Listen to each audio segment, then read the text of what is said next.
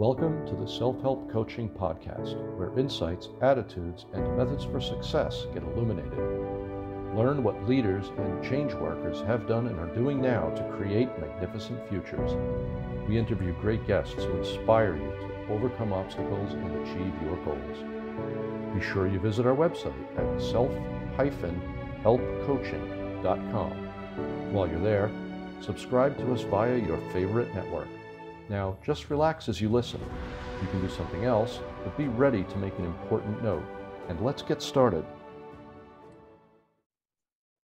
My guest today is Andrew Schatkin. And you know the old adage, don't talk about religion and politics? Well, that's what we're going to be talking about. So this is going to be a lively discussion, and we'll be breaking that taboo. This is unprecedented for the Self-Help Coaching Podcast. Usually we focus purely on personal development. Certainly this will be about personal development, but it'll be more on the spiritual and religious and possibly political side. So the title of this interview is Life Solely About Money and Materialism, or is there something more?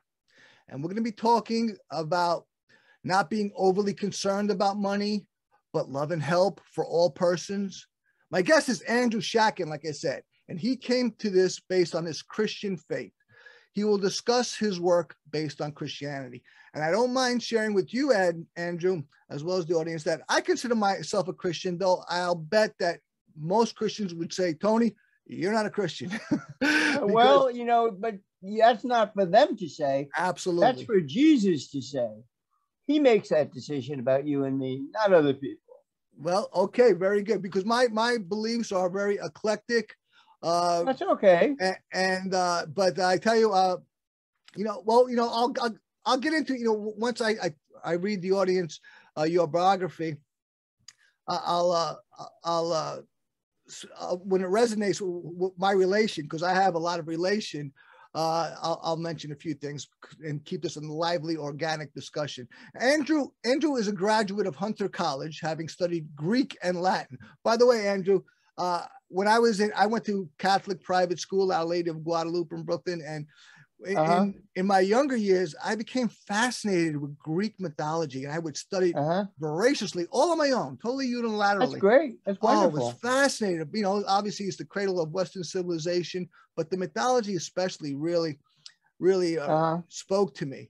And as for Latin, my company is Auxilium, and the theme of my company is Latin. Indeed, Auxilium is a Latin name. Okay. Proficio, our virtual coaching program product. One thing, Tony, there's a sort of a white box blocking your face. And by staying in this meeting, you consent to be recorded. And there's a box which says, got it. Should I click on that box? Yes. That's what I thought. I want to see you fully. Yes. Just click on that box and it should disappear. Okay, it did disappear. Okay, very good. And that recording is for the sake of our audience, because that's how this is done. So, yes, I love Latin. I love.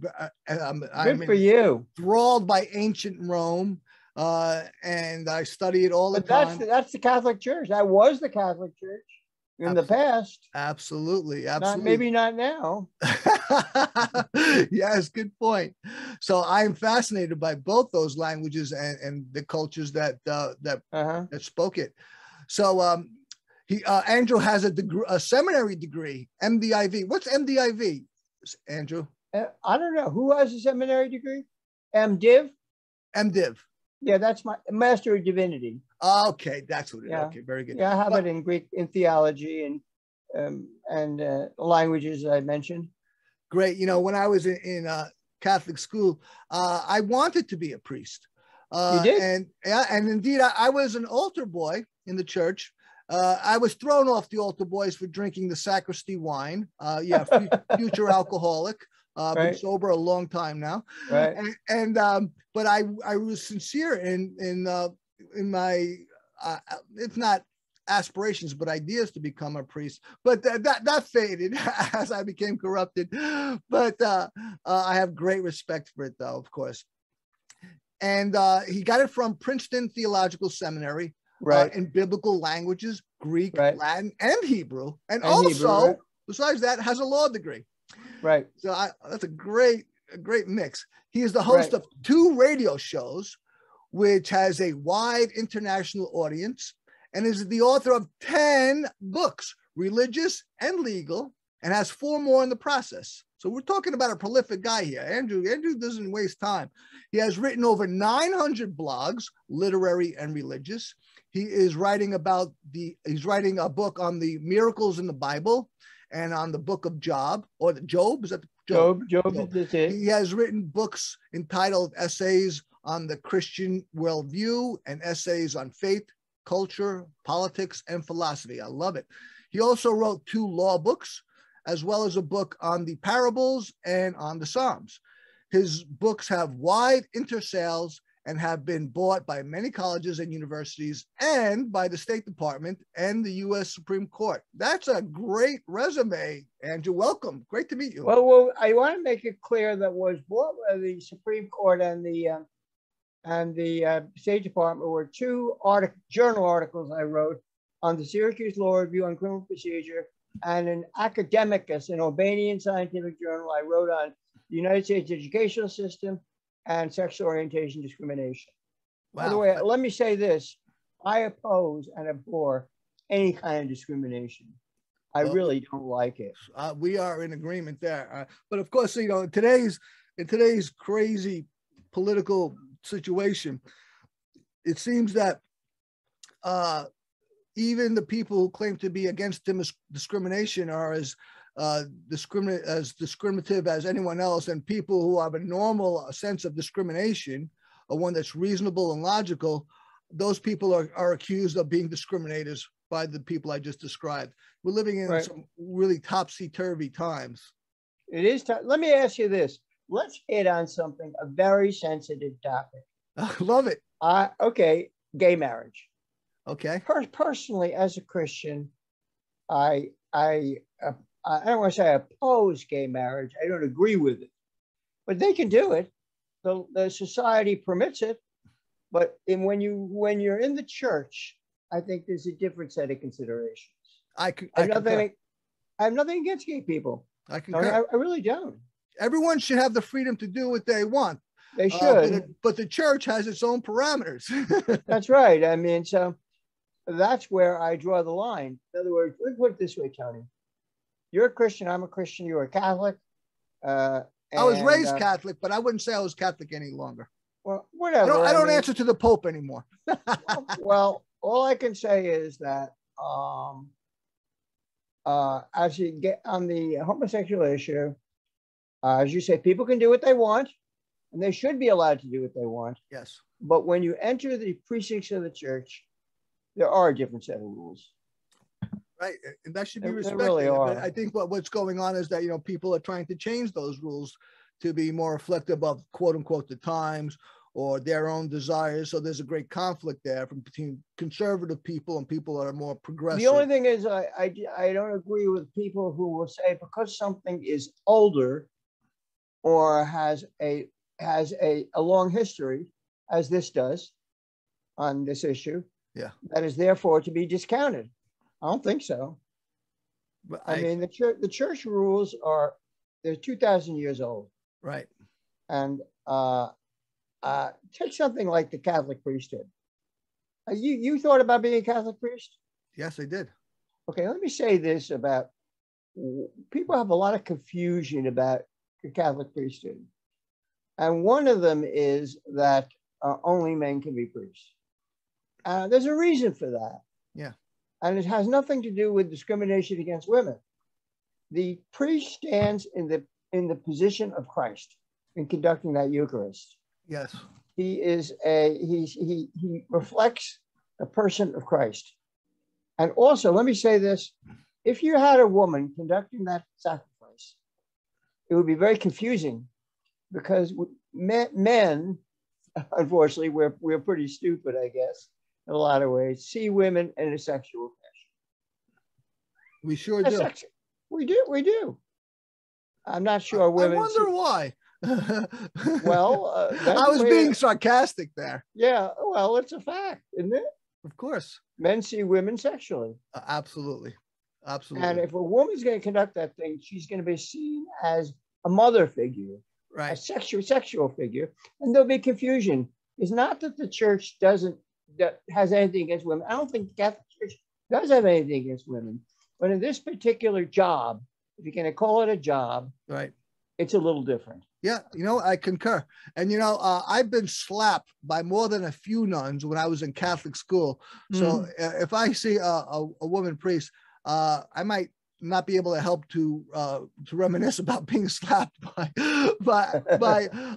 my Catholic nuns. But then again, I've also been slapped by a priest too. I was a naughty little boy. You got slapped by a priest? Yes, I was slapped by a priest once. And they say that priests are very hard. At that time, maybe priests were kind of tough. Yeah, they were. And when I went, I'm 56. I went to Catholic school in the 70s. So, that was a long time ago, I reckon, relatively speaking. And of course, people, times change, obviously, and people and new ideas happen, but and people are more cognizant of infractions or things that they shouldn't do. But I got some whoopings. Do you think the Catholic Church will change its position on women priests? I don't think so. I don't know. But, I want to get into something more direct. Why do you believe as a Christian, and why? Or what do you believe as a Christian? What do I believe? Okay, you have to understand Jesus and what he says about himself.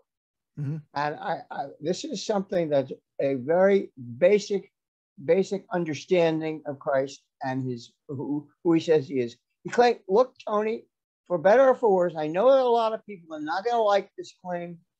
They're going to say this guy is crazy, but he did claim to be God. Yes, he really did. He did. Well, that's what the Bible says. And that is the Christian faith. If you don't want to believe that, that's fine. You don't have to. But go to another organization. Go to the Lions Club. Go to Ethical Culture. Go to some other group. But if you're going to be in the church, you got to go along with this. That's what I think. That's not a crazy statement, actually. Really, and just like he not only claimed to be God, but he claimed to perform miracles, which only God can do. Unfortunately, he claimed to rise from the dead, and he claims to ascend into heaven and to continue to function, and he claims in that position to rule the world. Now, this is Christianity. That's what I think. I think it's true. I'm not saying you have to believe this, Tony. I don't say that. Okay, good. But if you're going to be in the church, this is it. These are the rules. That's perfectly reasonable. As I already established, I was rooted and raised in Christianity, specifically Catholicism. But then as I got older, I doubted things. I learned new things. And I would say that where I about 25, 30 years ago, I started believing that Jesus may not be the actual God or the literal Son of God. All right. You don't have to. Absolutely. But that he was so self-realized that he totally recognized the God within him, and that other people could too if they realized their true self, the nature of their soul. Right. Yeah. And they could drop we have these things called egos, which is our way of knowing who we are. But the problem is that's all constructed. It's all constructed. The ego is absolutely constructed, our self-identification. But the soul is not. The soul, even though I often can, in terms of talking about it, identify the soul as our very highest values. I'm like, what are your very highest values? When you operate thusly, you're operating from your soul. Okay, and you can know your truer self better when you operate that way and don't have conflict or even compromise them. So that's what I would say. But now one of my my Bible is dog-eared, though I haven't touched it in a long time. It's probably an inch of dust on it, but it is dog-eared, filled with yellow highlights. And I've been a born-again Christian more times than I'm sure of. Really? But right. I will say that my favorite, and I again, I am a unconventional Christian, but my favorite work regarding Christianity for a long time has been not from the Bible, but the book written by Nikos Kazantzakis, The Last Temptation of Christ. Yeah, I heard of that book. I never read it. Did you read that book? I didn't read it, but I saw Scorsese's movie quite a number of times. I would like to take a look at it because I think it's pretty good. Oh, I highly recommend it, Andrew. And this is not, it doesn't claim at all to be from the Bible, but merely a work of fiction written by Andrew Schatkin, developed in his own imagination.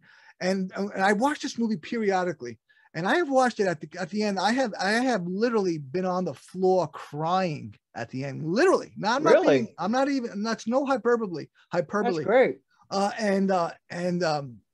And then I watched it. I have a protege. We watched it simultaneously like a year or two ago, and I didn't have that same reaction at the end. But the movie is still great nonetheless. But I just coincidentally happened to watch it just last week. Like I said, I watch it periodically. What's the name of the movie? Is The Last Temptation of Christ, directed by Martin Scorsese. Let me ask you this: Was Anthony Quinn in that? No. This is made another. This is made in about 88, starring I forget right now, but that's not important. But it's made about 88, directed by Martin Scorsese. Of course, very controversial. But in that movie, is that Jesus is he so suffers by his plight, that he imagines that he could escape it, and that's what the end of the movie is about. I gotta read that book. I gotta look at that movie. I recommend it. I have a lot of DVDs. I'll buy it. I'll get it. I totally recommend. And then he realizes that he can't escape his fate, his destiny, because he must do it. And and it's I'm so affected just now just talking about it. And the moral of the movie, and Judas is presented not as the bad guy, but as Jesus's best friend and instrumental in Jesus in accomplishing his fate as the savior. And that but the moral of the movie, and it's what Judas says to him when Jesus was tricked by the devil and thinking he can escape his fate as the Messiah. Right. And he said that, that he didn't have to die on the cross. And they said, who told you this? He goes, that angel did. And they looked again at the angel. It was the devil. but the moral is that without sacrifice, there can be no salvation. And it's true. When I think about that, you can hear how affected I am right now, because that is a true statement. It's so true. It's so true. Sacrifice is very essential. And I have to say this, the sacrifice a woman makes in having children is very great. Absolutely. A great sacrifice. Absolutely. And it's true in so many areas: maternal, as you just pointed out, spiritual, personal development, and other even less significant things. But you can have different definitions of sacrifice, maybe one that's less difficult and ones that are more difficult. Obviously, the more difficult ones are going to have the greater rewards, because the things you give up, you don't want to give up. Right. You really don't want to give up. So, I'm going to say one last time, then we're going to go to a commercial. I'm going to come right back. Okay, fine. Great. And is that without sacrifice, there can be no salvation. I think that's the truth. It is, too, brother. Let me ask you this before we go into this. Do you think, this is my opinion, and I know it's an unfortunate thing to say, most people are motivated by themselves for self-gain? Yeah, of course. But I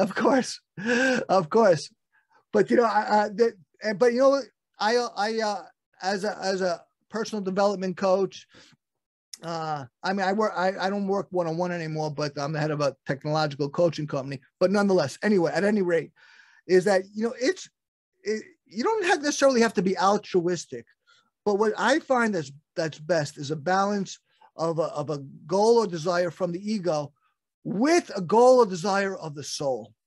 Have that spiritual motivation, and so the goal of the ego is not invalid, but if the spiritual side is not there, the contributive side, considering others, then you're grossly deficient in your pursuit. But the balance is not only equal, but even necessary. Maybe not all the time. listen, there are some people who will take I've heard people say this about themselves. They say they're great. I have heard people say that about themselves. That's the ego. I have a model of, I'm a practical psychologist, no degree in psychology. I'm an NLP practitioner and I was a life coach. I have a model of the false ego. The false ego, again, as I said, the ego is the self-identity. Your false ego is a shadow of this false identity. So it's even more false.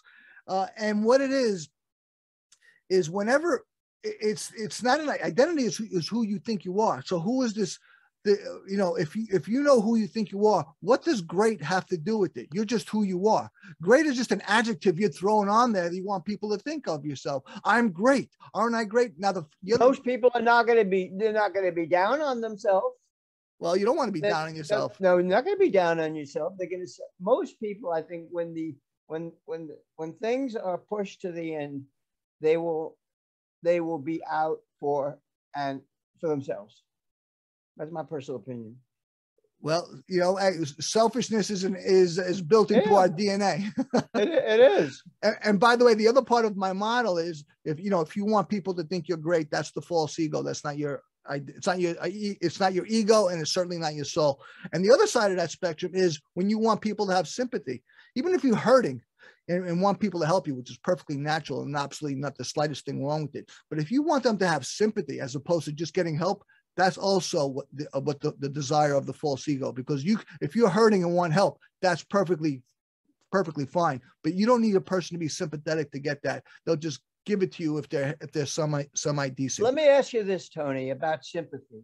Yeah. I know many people, and I do, in fact, express concern and sympathy for people who have a physical disability or whatever they're going through. But in many instances, many people do not choose to express sympathy. In many instances. Well, I mean, do you want to elaborate on that? Well, I think it's true. I mean, for example, I don't disagree with it, but what I was talking about was when someone is soliciting sympathy, not when they're expressing that's it. Not good. No, that's not good. Right.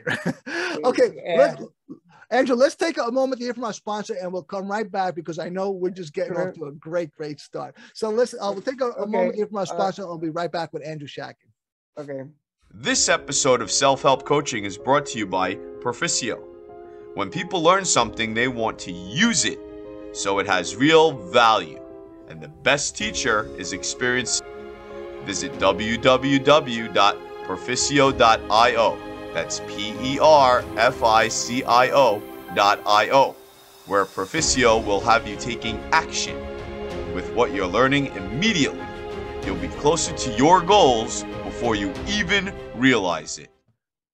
You're listening to the Self-Help Coaching Podcast with me, your host, Tony Petroza, and we're here with Andrew Schatkin. And I've got to say, Andrew, we're right out of the gate, man. This conversation has been wonderful so far. It's been fantastic. Really? I want to ask you this. Yes.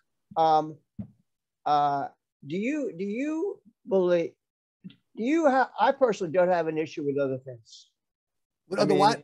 Other religious systems. Oh, okay, of course. I don't have an issue with them. I think they have a right to their beliefs, and I think that the ultimate answer about being a Hindu or Islamic person or whoever they are, or a gay person, if you will, my opinion, Jesus died for them. He loves them, and he wants, as it says in Timothy, he wants all to be with him in heaven. So I don't think other faiths are excluded by Christians. I don't think so. I don't exclude them. I respect them. I see that I want to dialogue with them. I want to talk to them and understand them. And I think that a true Christian will show concern and love for all these faiths and all the people in them. Well, I think there's two basic kinds of people in the world: closed-minded people and open-minded, and they can be religious or not. You're an open-minded religios person. There's way too many closed-minded religious persons. That said, there's way too many closed-minded non-religious persons. But I do like to often question a Christian, and again, I am an unconventional Christian, who claim that the Christianity is the exclusive way into heaven. is that, well, what happened? What about all the people before Jesus? Did they just get to lose out? That is a question I cannot answer, but there is a God, and that God existed before Jesus and with him, and maybe he wasn't revealed at that point, but I think there was a God, and that God was available to all men and women. Yeah, but he revealed himself more exactly in Christ. Let me put it this way. Oh, more exactly. More exactly, okay. More significantly in Christ. That's all. No, very good. What you believe and what I believe ultimately don't matter to anybody else. No, they don't. These are just our own beliefs, and everybody else's are their own. And the funny thing about, again, as a personal development coach, I've learned about beliefs. All beliefs are constructs. What we believe has nothing to do with the truth. We just believe it. Now, it may be truthful, it may be accurate. Chances are it's not.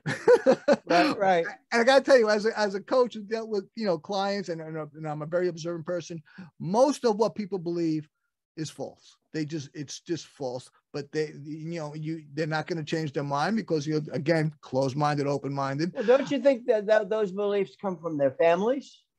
That's what you want to talk about gods. When you're born, when you're growing up, your gods are your mother and your father up until you learn other things. But that, of course, the family is the root of beliefs. Right. And as you said, let me put it this way: there is a idea around that if I have an opinion or you have an opinion, it makes it true. And that too, I hate to say, Tony, that's nonsense. That's more prevalent than ever, it seems. Yeah, it's very prevalent. And the idea behind it is that everybody's got, I don't say that people don't have a right to their opinion, but my opinion, I don't think it's that important. It's not. Not particularly. And I think that's a great terrible morass that people have gotten into today more and more, is that they seem to think that their opinion is what makes them moral or right. I mean, boy, right. Talk about... They define their own morality. Right. Talk about self-righteous and egoistic people. I've got the right opinion. I'm right. Oh my gosh.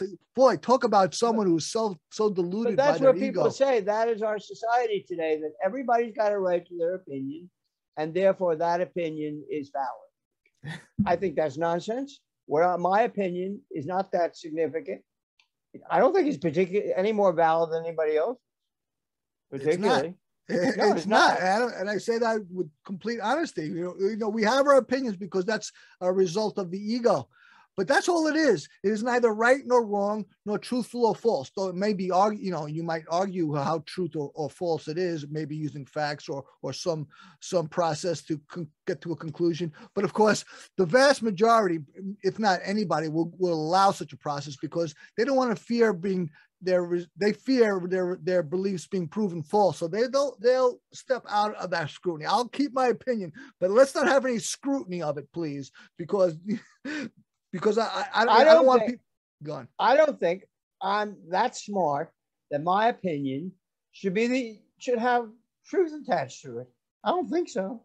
Excellent point. The great misconception is that people think that their opinion is the truth, and it's absolutely not. They do. Okay, now let me get to the next question. What is your politics? There we go. And is it based on, hold on, and is it based on what the party says or something more such as following the message and ideas of Christ? Okay, I would say that if I were to define my politics, I would be seen as conservative, at least on the abortion issue. I believe that it's wrong, On the other hand, I see how women feel about being forced to have a baby or something. I don't know, but I think abortion is wrong. Andrew, you know what I call abortion? A beautiful atrocity. Well, it's killing people massively. Well, of course it is. I mean, people say, "Oh, I'm killing a fetus." You do know a fetus is just a pre-human, right? You do know that. It's just that's all it is. A human that hasn't been born yet. Well, that's why I do oppose it. I'm conservative in the sense. I don't know whether it's a conservative position, I think it's the moral, correct moral. I concur. It is more, at least in regarding the child, it's moral. Now, of course, the pro-abortion argument will be like, well, is it moral regarding the mother? Well, that's arguable, but it's definitely not arguable that it's immoral against the child. That is irrefutable. So I'm conservative. I don't know whether it's a conservative position. I think it's the right position to take. I think it's the moral position. It's the value. Let's get down to brass tacks here. Yeah. It's what you and me, or anybody in this world, the value they attach to a human being. That's really the issue.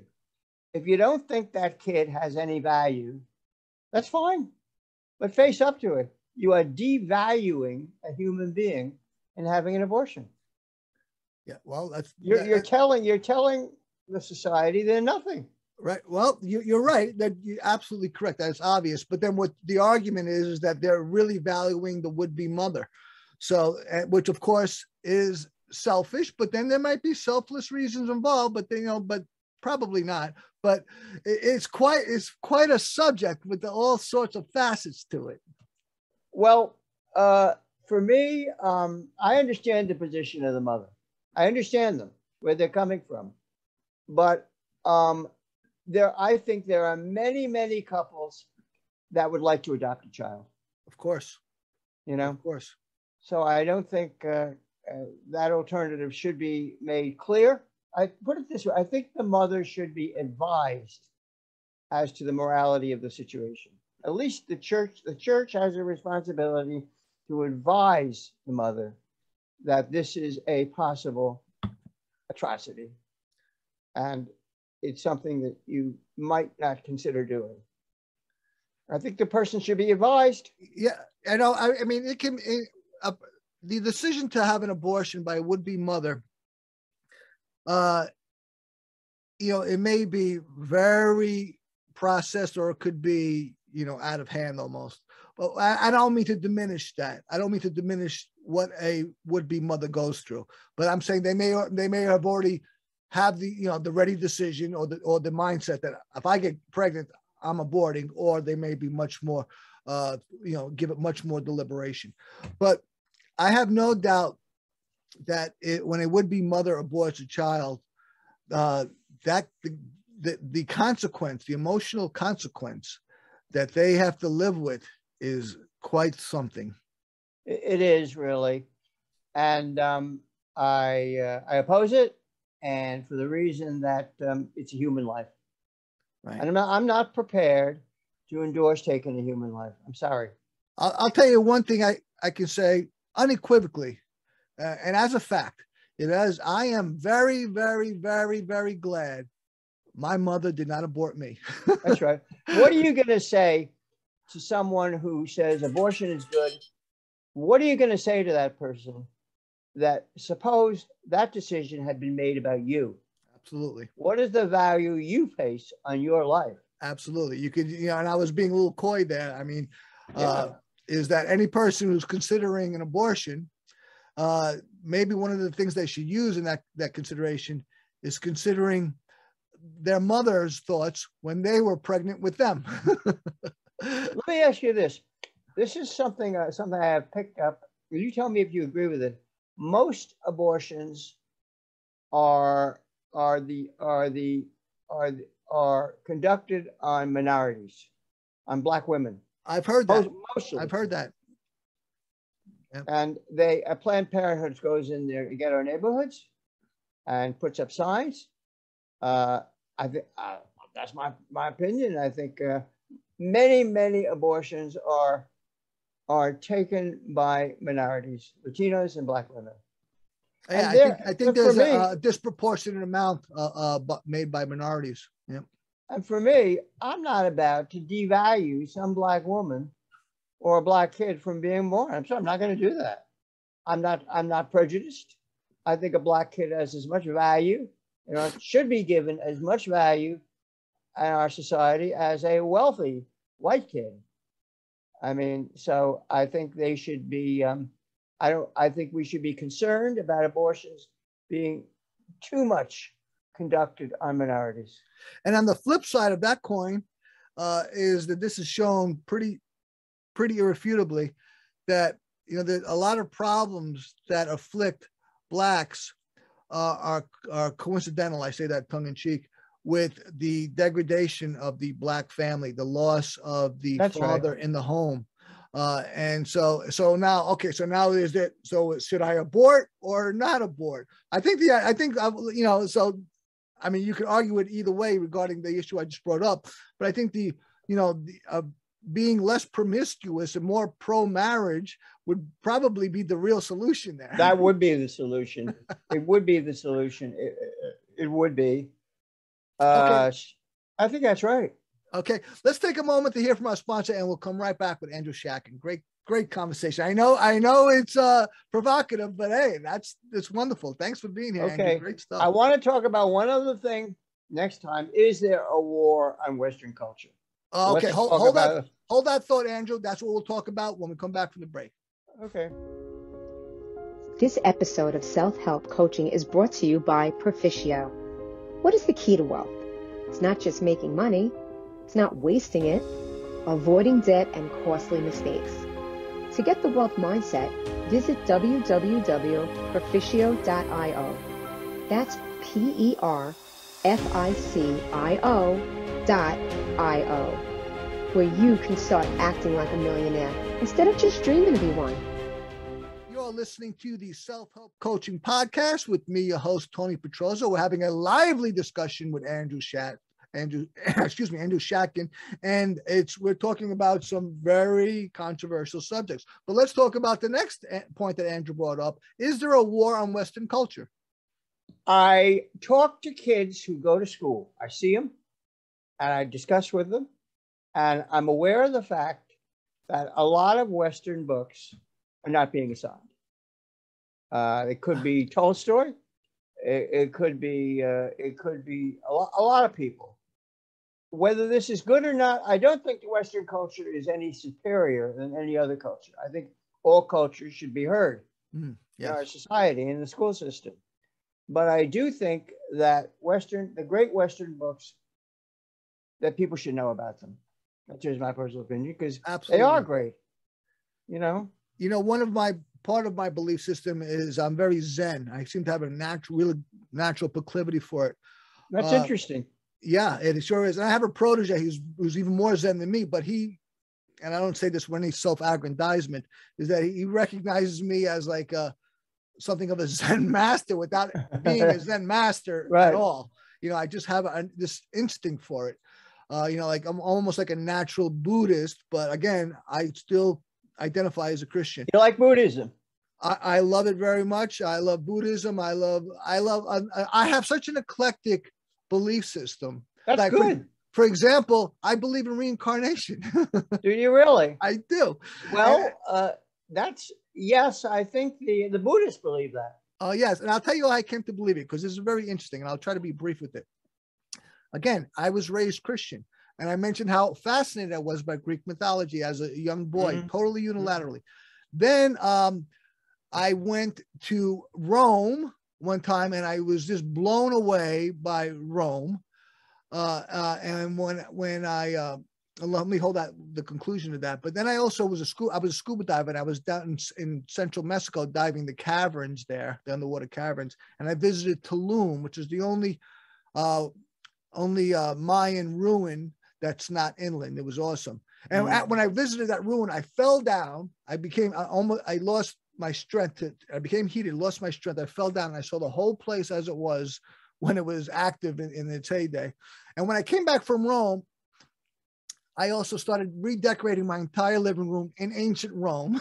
Pillars, no kidding. Knights of armor, you know, the Roman knights, the Roman gods, the whole pantheon there. And then also when I was in central Mexico, I was riding ATVs, and I was like, and something popped in my head later on that night. There's something here I got to find. I don't know what it is. Later on, subsequently, it occurred to me, purely out of nowhere, that, you know what? 2,500 years ago, I was a Greek.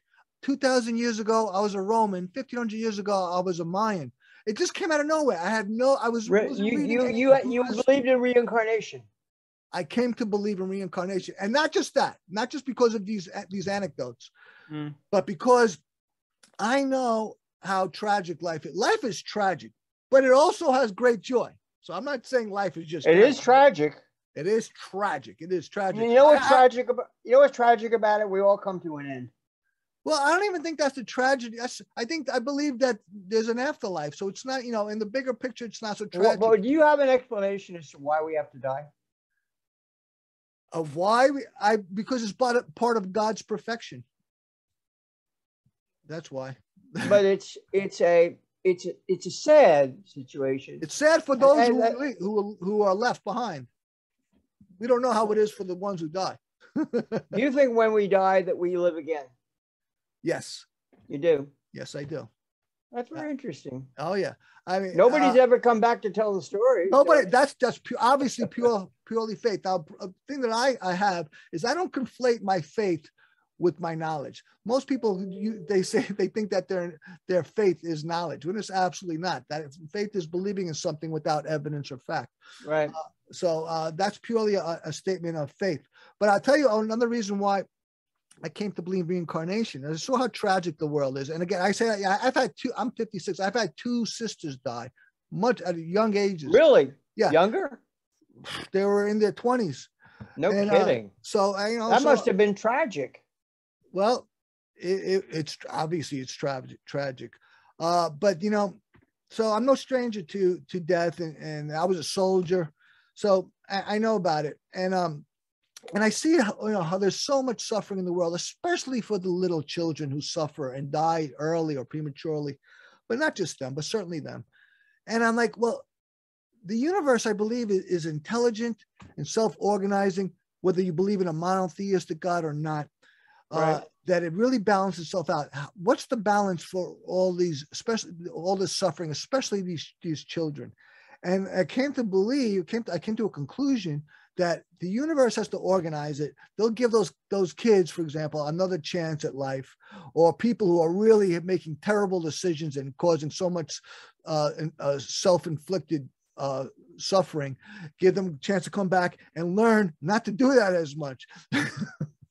So that's. Do you have an explanation as to why we all, to some extent, it's true. I think there is a great deal of suffering. As you pointed out, Tony, correctly, there is a great deal of suffering in the world. Right. Well, you talked about so that's and it comes from the Eastern and we're talking about Western and Eastern now. And you talked about Western books, and I love the Western books. I love the Eastern books, but there should not be, deficiency of Western books, especially in the West. But why are books and literature important to you? Because you are an author. You've written many books. Because they are important to me because I maintain the position, and I'm not changing this, that one time I read a book by a guy named Mortimer Adler. It was called How to Read a Book.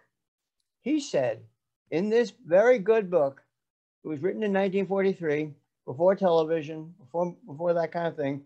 He said that movies and TV shows are drugs. He says the only thing that we can gain knowledge is through books. I'm not changing that position. I believe books are the root. Maybe you're going to disagree what's in the book. That's okay. But they are the ultimate root of knowledge. And Mortimer Adler said that he said in this book, How to Read a Book, he said a number of things. He said that movies and TV and images are drugs. You don't learn from them. He said they're drugs, and he made another comment in this book, which would not be very popular today in our present society. He said the Bible is the foundation of all thinking. What was that book again, and the author? How to Read a Book by Mortimer Adler. He was a University of Chicago professor. Intriguing. And now it's hard to argue. I concur, at least, that it's certainly the best source of learning. And I did this in movies. Really, they can inspire, and that's great. We're passive in movies, right? It titillates, but there's not enough contemplation. No, or connection. Your mind isn't connected to these images. But a book and print requires greater effort. Yes. Much Definitely. greater effort. And it's a funny thing. My best friend, at least I still maintain that title with him. And it's a funny thing is that, because I'm a very spiritual, recovered alcoholic. He's an atheist alcoholic, but he's a smart. How long were you an alcoholic? I was an alcoholic for, I guess, active for 13 years. I've been sober over 21. But he's my best friend for a long time. But even though I have people in my life I would consider my truer best friends, but I give him that status in terms of like royalty. Anyway, he's the smartest guy I know, even smarter than my brother. My brother's a genius, multi-millionaire from things he's done. Just my best friend is smarter than even him. But this guy lives hand to mouth. And I would say he has emotional issues, not in any abnormal way, but that causes him to live hand to mouth, and totally devour movies. He devours books, absolutely, but not books that feed his soul, that feed his emotional well-being.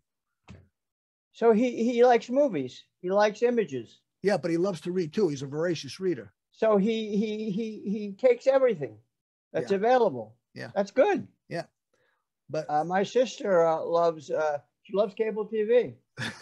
She's fantastic. She loves cable TV. I got rid of it many years ago, but I tell you what, when the smart TVs came out, like about 5 years ago for me, I started watching TV again, and I went like at least over a decade without watching any TV at all.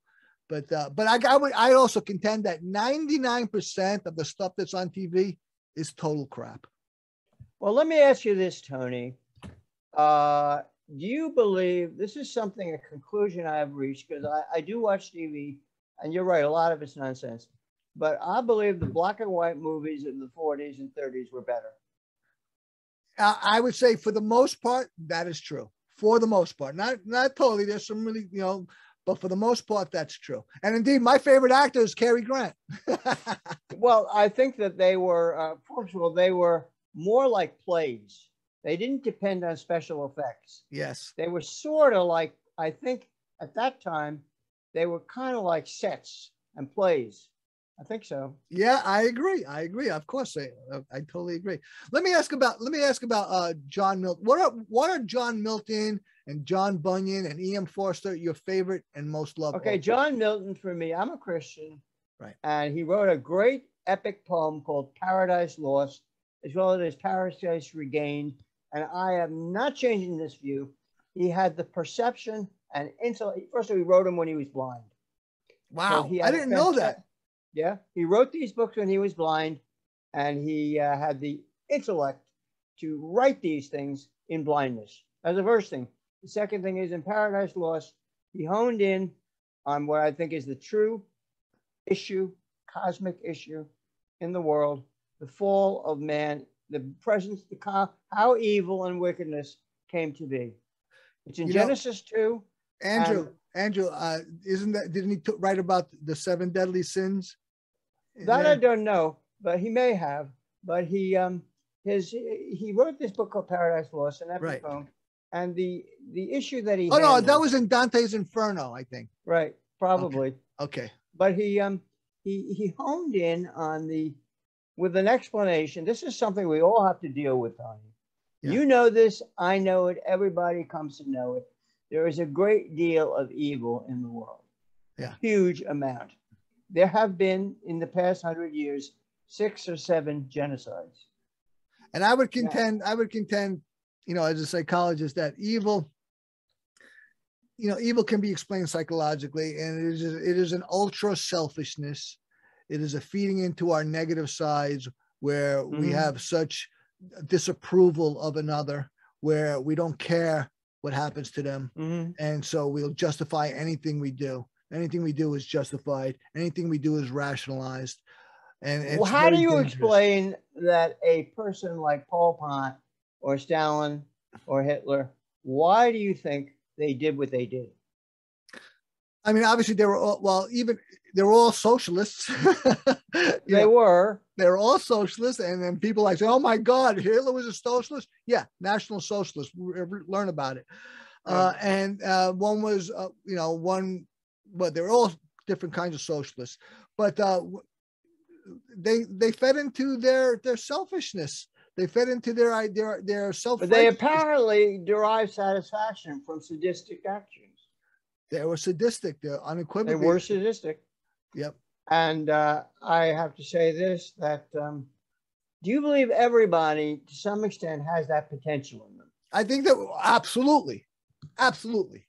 That Yeah. we all have, I think we all have a good side and a bad side. We're all half That's good, right. half bad. And which That's side right. you feed the most is the side that's going to flourish. You mentioned about socialism. Yeah. I know a lot of people in the United States oppose socialism. And historically, amount are embracing it more and more, unbelievably. but we have been for many years a capitalist identified country. Right. We have identified, and Christianity, unfortunately, Tony, identified with capitalism. Christians have incorrectly identified with the business section. I think they have, And what do I think of socialism? I think it may not be worked too well, and that's clear. It doesn't work too well, but as an idea, it's pretty good. I think it's good that wealth be equalized. I think that's good. That poverty be eliminated as much as possible, and that wealth be equalized for all people. And I believe that's something I think is a good point in socialism. I think capitalism results in class structures.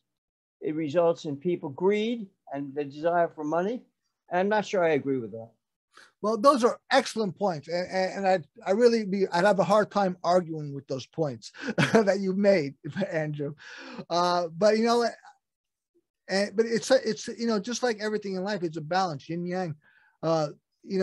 Capitalism is only done correctly through freedom. Now, look at the Chinese communists who have really seem to be perfecting how they can be communist and capitalist at the same time. and here in America, we have varying degrees that's becoming more abundant in our economic and political structure. Indeed, FDR, one of the greatest presidents of all time, he introduced the New Deal and Social Security. I thought he was an excellent president. Yeah, absolutely. He was. Absolutely. He was fantastic. And his opponents were crying socialism, But he was trying to make it better for more people. Yes. I think FDR tried to improve the system and make it better for a lot of people. Oh, totally. And he was awesome. I loved him. So great stuff. Let's take a moment to hear from our sponsor, and we'll come right back with Andrew Schatkin. Right. This episode of Self-Help Coaching is brought to you by Perficio. Perficio learns more about you as you make progress and then uses that information to help you even more. It is quasi-AI. Visit www.perficio.io. That's PERFICIO.io, where you can be helped by something that learns more about you, because that is the difference that makes the difference. You're listening to the Self-Help Coaching Podcast with me, your host, Tony Petroza, and Andrew Schatkin, having a fantastic organic conversation. We're having a great conversation, Tony. I'm really, really enjoying this. And I think it'll be I want to ask you about capitalism. Sure. I have problems with it. Okay, I sense that. Do you believe that greed and the desire for money should be the goals of life? I'm glad you brought that up, because I mentioned the 7 deadly sins, and which is which comes from religious work. I think it was Dante's Inferno, I'm not sure. And the Catholic Church really embraces this. The greater sects of Christianity say no, that doesn't come from the Bible. That's a newer invention. But as someone who's a coach or a practicing psychologist, I bring the spiritual element, not often, but when it's applicable. The 7 deadly sins: pride, anger, greed, lust, envy, sloth, and gluttony. These things should be consciously, deliberately reduced in a person's life. And of course, pride is the deadliest of all sins. And then there are 7 inverse virtues, which one can focus on as the other side of them. These things are will vastly improve one's life and the life of everyone around them when they do that. That said, can I articulate that question one more time, please? I don't remember about capitalism. Do you think greed and the desire for money should govern our system? That's capitalism. No, it's getting more money, getting more things, materialism. That's capitalism, and you know it, Tony. That's what it is. Greed is a personal sin. It's not a sin that's outside the self. So if there's a system that aids greed, then that system should perhaps be adjusted or at least scrutinized. But greed is a personal sin. And maybe a group can make a sin, can make the sin of greed, but only if the people are complicit. Because you can't sin for me, only I can do it. Right, Andrew? I can't. That's right. Right? If your sins are not my sins, maybe we have the same sins and work together to make a super sin. You made a very good point about pride. The story in the fall of man, of Adam and Eve in Genesis 2, it came about through that's what it says. You don't have to believe it, but it is something that is there. It was the pride that was of Adam and Eve that was appealed to by Satan. He said, "You'll be like a god. You're going to be great." That's something we all want to buy into, right? We're great. You're going to be a god. I'm great. That kind of thing. And that is what Satan, this snake, if you will, said. He appealed to their egos. He said, you're going to be like a god. And I would contend that being like a god is great when there's total humility in it, where that you recognize how cause and effect works. You're considerate of others because that's the right thing to do. But when you want to be God because you want to be great, again, that's the false. There's the self-identity has no need for greatness. I do this, I don't do that. I like this, I don't look that. I like that. That's self-identity. Where is greatness in there? Just do and don't do. I am and I'm not. Greatness is just an adjective. So any time you want to be great, that's the ego. That's not the ego, the false ego. It's not even. It's worse than false. It's double false. So that's that, and that is where that evil is. That again, pride is the deadliest of sin. What is pride? The simple definition I give, a nice working, applicable, and useful definition is that's the idea that I shouldn't change. I shouldn't change. And humility is that I need to change. For who? To be the better me. Someone who's more considerate. Because I know I got too much selfishness going on. And whatever of these changes are, but the changes that are not self-aggrandizing, but to be the better me so that I can serve people more without giving up myself in terms of an individual. That's my basic philosophy. Do you believe the issue is, do we have true love in our Constitution for other people? In the Constitution of our country? No, in our being, in our souls. Do we really love other people? I think that takes a development. It takes a development. So a person has to learn what real love is, and until they learn it, or maybe they're even incapable because they just totally lack it for themselves, a self-love, and that's not a narcissistic love, but a love where you cherish this greatest gift that we all have, which is your own life, but not to cherish it with humility, not to cherish it. What did Jesus say in the Bible? He will save his life, will lose it, and he will give it up, will preserve it. So if you cherish it as the great gift that you can give so much with it and evolve with it, that's the right attitude. But if you cherish so much that you're fearful of losing it, you're afraid of danger, you're afraid of risk, you're afraid of looking bad, you're afraid of the embarrassment. No, that's you haven't gotten it. So it's a development. It is a development. And some people never develop it. So absolutely. A lot like in psychology, many people with personality disorders are incapable of love. They're so narcissistic. They're so self-absorbed. That's all they think about. And you think many people, you have had this, we all have had this experience in our lives of showing love and getting no response. You know that. Absolutely.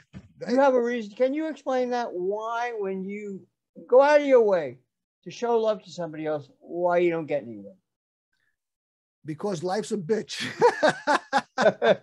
Well, it's true. Life is a bitch. Yeah. You know, one of the things, I just had this discussion, and it seems really, it's kind of funny because a lot of people this seems to be lost on them, is that life is difficult. People have this idea that it should be easy. Well, you can have that idea, but it ain't so, because life is not easy.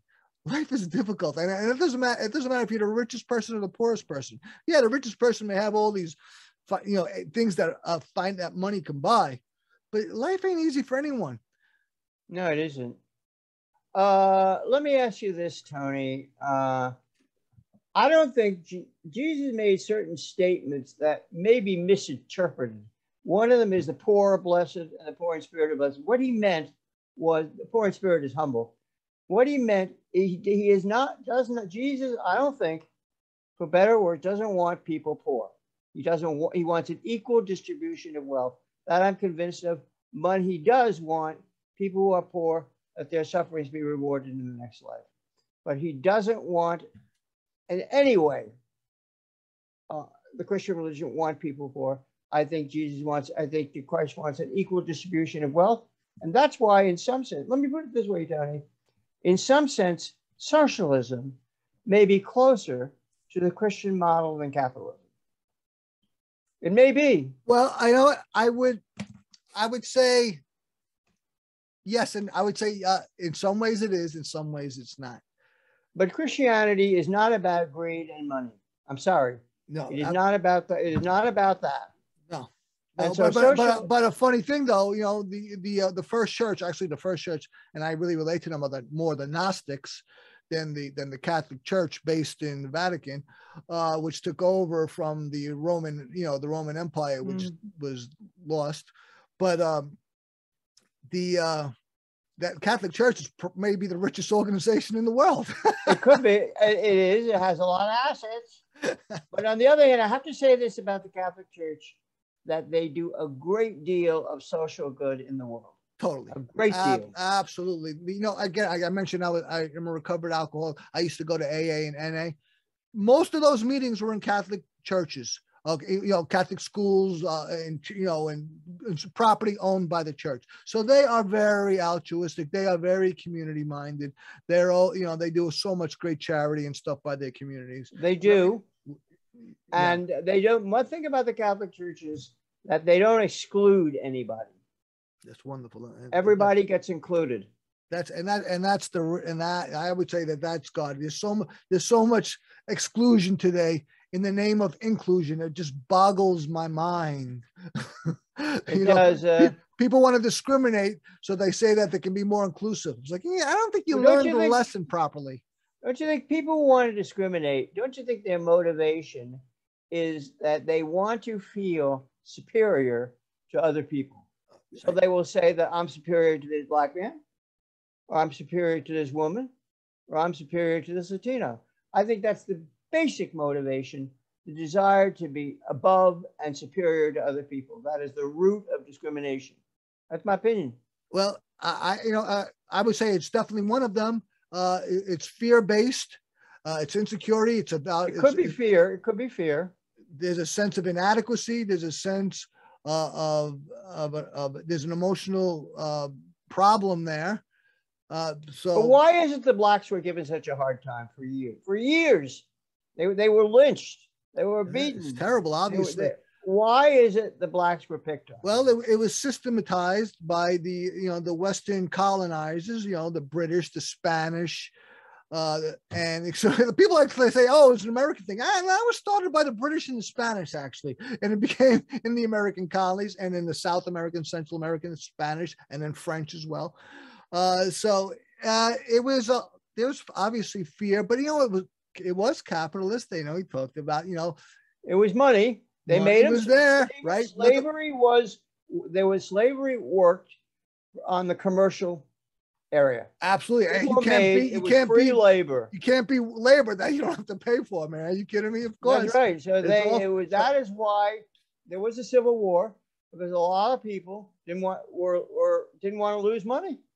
Absolutely. Great stuff. All right, listen, we're gonna take one last break. Even though I don't want to end this conversation. We're going to continue it. It's so wonderful. Okay. So we'll have one final. I really enjoyed it. I'm still enjoying it. We're still in it, bro. So let's just take one final break, and then we'll come back with the last segment with Andrew Schatkin. This episode of Self-Help Coaching is brought to you by Proficio. What are the secrets to wealth? Benjamin Franklin taught them, but people are ignorant or just forget. What if you make sure neither afflicts you? Visit www.perficio.io. That's PERFICIO.io, where you can actually become certain you are on your way to wealth. You're listening to the Self-Help Coaching Podcast with me, your host, Tony Petroza. We're having a wonderful, really fascinating and intriguing conversation with Andrew Schatkin. And, you know, he said something that really popped in my head. I happen to know someone who's, people would say he's mentally ill. Okay, whatever. But I would say this person is something of a false prophet. This guy believes that he is, the prophet of Jesus. And I would say this guy's got a number of personality disorders, narcissistic, paranoid, a number of, and he thinks that God is his redemption and he's been anointed. That said, this is related to something you had said, but let me say this question and then we'll come back we'll kind of circle around on it. What makes anyone great if they can move beyond themselves or in their selfish love of God, selfish love of self. Yes, I agree with you 100% on this. What makes a person you put it the right way, a developed person is a person who doesn't want to get things from people, who wants to give things to other people. Yes. Someone who wants to serve other people and not outdo other people.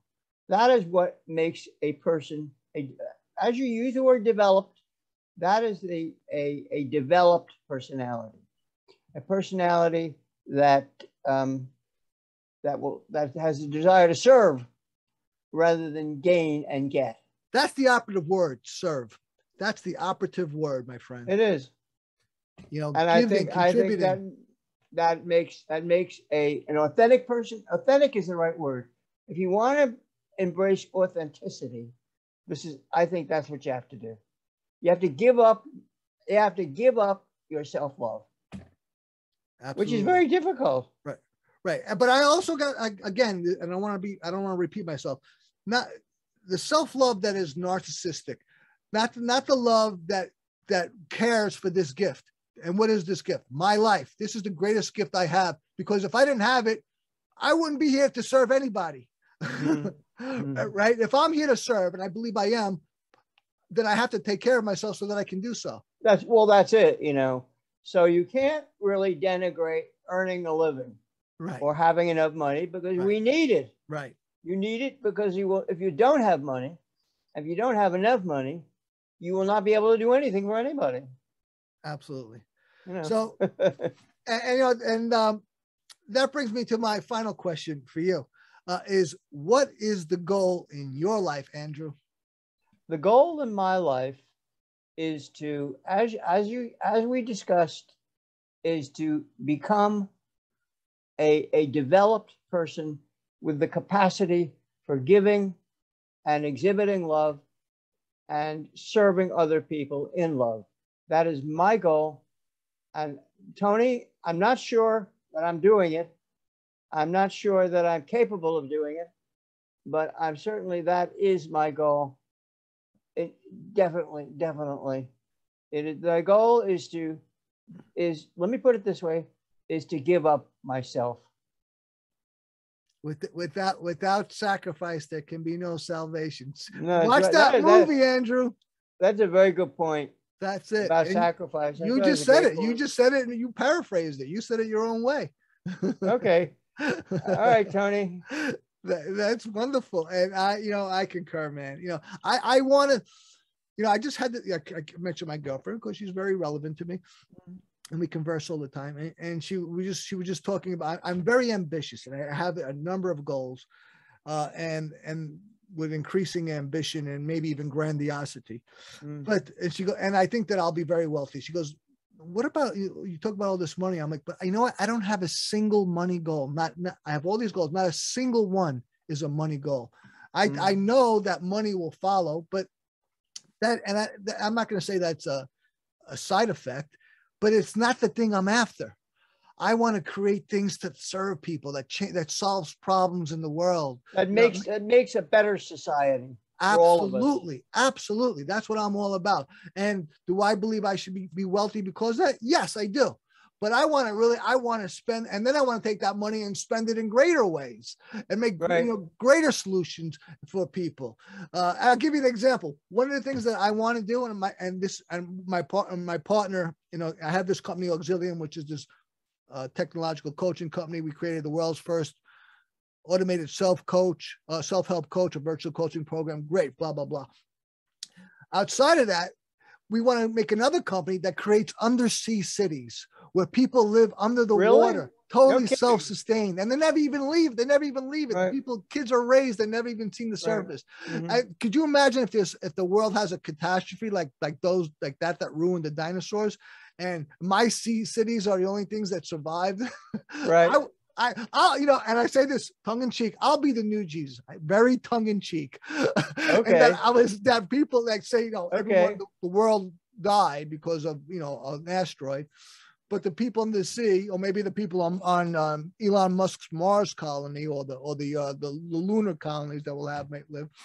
I say that with tongue in cheek, but also what I'm saying is I want to solutions for the world, better things for the world. That's a great thing. And if they're good and they're successful, I learned this from long ago, that the in terms of money, which is the issue, and a prime subject that we've had, that is the person makes that by serving. There's that word again, serving.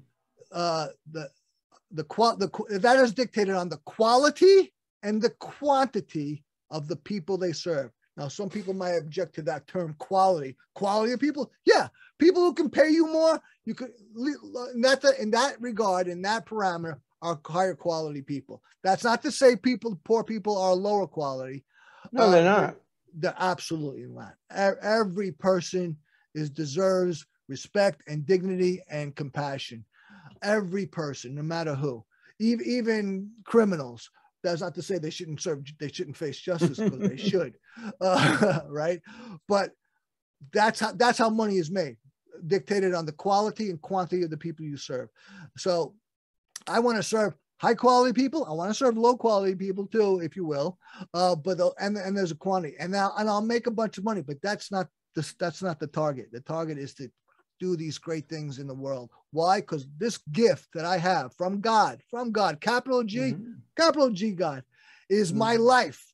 And with this life, I can exercise the sub gifts, which are my talents and my skills that I develop, and the wonderful spark, the divine spark within me.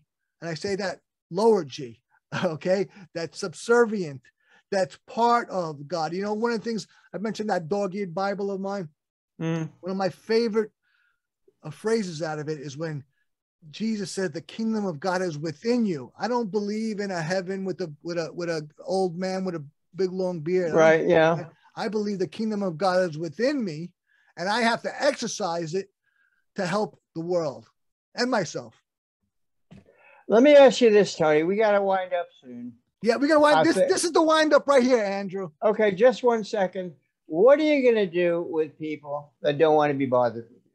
Bothered with what? With you or me? You let them. What are you gonna do? Don't bother them. Don't bother them. You have an explanation? Let me say this about one statement of Jesus said about him that always sticks in my mind. They said about him, and they couldn't understand, who is this man that eats with publicans and sinners? They could not understand why he would spend time with these dregs, but he did. He didn't spend a lot of time with them. He also said of him, "Can anything good come out of Nazareth?"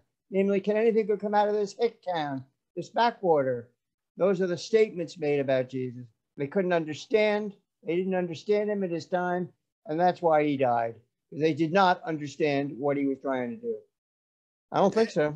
Yeah, there were people who understood them, and that you could say they were the disciples and others, and there were people who don't, and maybe had some basis to them, and they were the people who said, "Give us Barabbas." That's right. Now that was a very significant event. Yes, because as this is human nature, and you know it's human nature, Tony, to choose the worst. You know it's human nature. I have a mentor. He certified me in neuro-linguistic programming, which is a form of psychology that I practice, NLP, and it's also called mind design. And he says there's a basic choice that humans make all the time, and the choice will surprise a lot of people. And the choice is this: do I want to choose diamonds or dog shit? It'll surprise you how often people will choose dog shit. They do. Let me tell you something else. For I used to do a lot of criminal law as a lawyer. And I say this, for every guy in jail, I'm telling you, this is a fact, there's a dozen women that will love him to death. Yeah. For every guy in jail, you can get a dozen women that are going to love this guy. Now, Andrew, I don't know why. Andrew, I got to say, in terms of this podcast, this is probably the most unique conversation I've had on this podcast. It has been so fresh and original and organic, and we've really been. I feel that it's been a very honest and deep discussion. I think it's going to be very interesting to people, and I thank you so much for coming on. I really am very grateful that you had me on here to express my thoughts, and I was glad to hear yours as well. Thank you. It's a pleasure to meet you. And do you have any final remarks for the audience? My remarks are to remember to understand Jesus and his position, that he chose to choose as his disciples working men, not wealthy, not educated. He chose those people. And you have to understand where this man was coming from in his thinking. Jesus did not think these people were stupid. They're not stupid. They're as smart as anybody else. And as I said, they could not understand with that statement, who is this man that eats with publicans and sinners? They couldn't understand it, but he understood why, because he had the perception to see the worth of these people, whether carpenters or whether people who followed him to his death. He had the insight to understand their worth and value and their intelligence. So I don't think that a carpenter is any less intelligent than some kind of executive. I don't think so. Great stuff, Andrew. And how do people contact you? And also, what do they have to look forward to in the future from Andrew? You have further books that I'll be publishing. I know there are four. Four books. Yes, 4 books of my blogs: political, literary, philosophical, and theological. I'll be publishing a book on the miracles in the Bible, and a book on the book of Job, and those are my current projects. And I'm very glad to that. Also, I've written a chapter on paternity, the subject of paternity in New York law, New York family law practice. And I've written a chapter on evidence in Bender's Consolidated Evidence. I've written a chapter on New York jurisprudence on criminal law. So I enjoy writing. I enjoy expressing my thoughts for what they're worth. And I hope people will read these things. Great stuff. What is your website, Andrew? Schatkin, SCHATKIN show.com. That's Schatkin When you go on show.com, when you go on that website, you will see 900 blogs, over 900 blogs on all kinds of subjects, theological, philosophical, literary, and you will see 10 books listed. I hope you take a look at it, and I hope you'll enjoy the books. And you want to mention some of your social media profiles? Yes, my social media has many of these blogs posted. They are LinkedIn They are Twitter. They just type in your name, Andrew Schatkin. Yeah, you'll get it. Okay, that by the way, listeners, that's SCH. SCHTKIN. Right. I'd love to hear from anybody, and I love to talk to Tony, because I'll tell you one thing. For me, there's no greater privilege and honor than to know someone, than to know and understand another human being. Well, there's no more privilege or honor. I concur, and getting to know you just in this conversation has been my pleasure and to my benefit. Thank you very much, Andrew. And Send me a link, will you? Oh yeah, my podcast manager will be in touch with you. And you haven't heard the last of me personally either, I tell you that, my friend. And okay, great stuff. And I want to thank you again for coming on. I want to thank the listeners for listening. And remember, everyone, we're all responsible for ourselves, and we can all use a little help. With that, I'll see you at the That next. is a fact. That is something I'm convinced of. That's why I have socialist sympathies, because I do think that people need help. That's my mantra. So I'm not taking anything back. Great stuff, Andrew. Thank you. Take care. Thank you for tuning in to the Self-Help Coaching Podcast, where insights, attitudes, and methods for success get illuminated. Learn what leaders and change workers have done and are doing now to create magnificent futures. Remember to visit our website at self-helpcoaching.com and enjoy even more great episodes like this one. Again, while you're here, subscribe to us via your favorite network. We look forward to seeing you next time on the Self-Help Coaching Podcast.